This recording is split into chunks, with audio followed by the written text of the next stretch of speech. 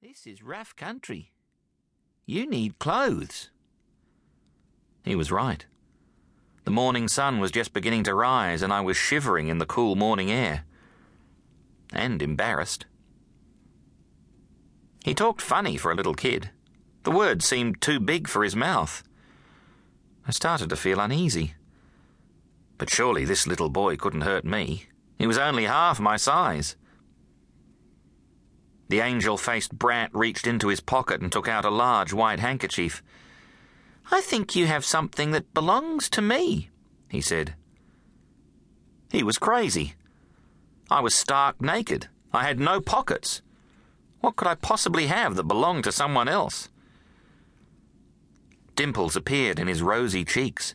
He grinned with delight, dropped to his knees, and spread the handkerchief out on the ground.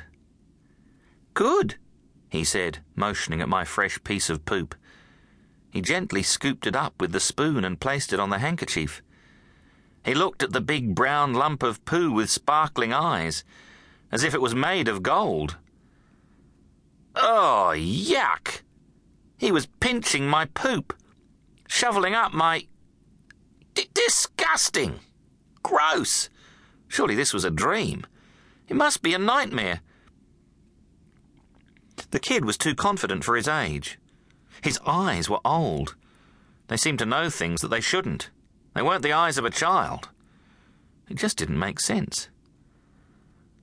This couldn't be happening. At any moment I would wake up to find a smiling mother telling me that everything was all right. I made one last effort to be friendly. "What's your name?" I asked.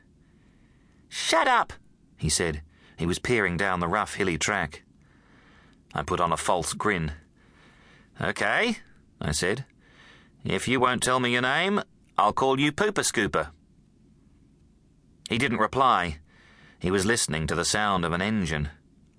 An engine with a loud, unfriendly growl. Someone else was coming. Pooper Scooper jumped to his feet as a truck rumbled around the bend. It was a four-wheel drive, a khaki-coloured Hummer. A low, mean military vehicle with huge off-road tyres. It left the track and crawled right over a large rock in the clearing. I half expected to see soldiers staring through the narrow slit of its windscreen. But I couldn't see anyone. The glass was tinted black. The driver jumped out onto the long grass. A girl. She was a little kid too, about the same age as Pooper Scooper, 5 or 6 at the most. What was she doing driving a truck? She must have been sitting on a pillow just to see over the steering wheel. She wore red and blue racing car gloves, a baseball cap, and a driving jacket fit for a Formula One champion. It was covered in advertisements and bright sewn-on patches. One of them read, "Reptile." The name suited her. She licked her lips with a flicking tongue, just like a lizard about to catch a fly. Someone inside lifted a canvas flap on the back of the Hummer. 2 more infants jumped out. They were dressed in expensive walking gear. They had Nike boots and designer jeans. One wore a woolen beanie on his head. The other had spiky red hair and scowled a lot.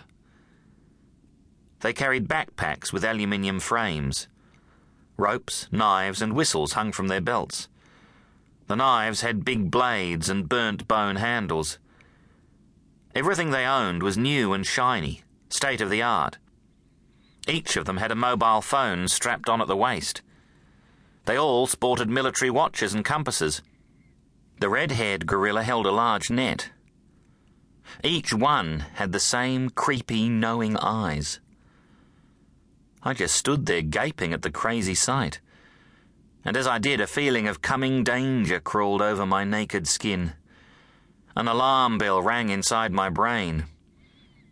I was naked, but they didn't seem to care. I felt like prey. "Time to go," I said to myself. Too late. The little scowler's net fell over my head and wrapped itself around my naked body. I felt a rope being tied around my ankles.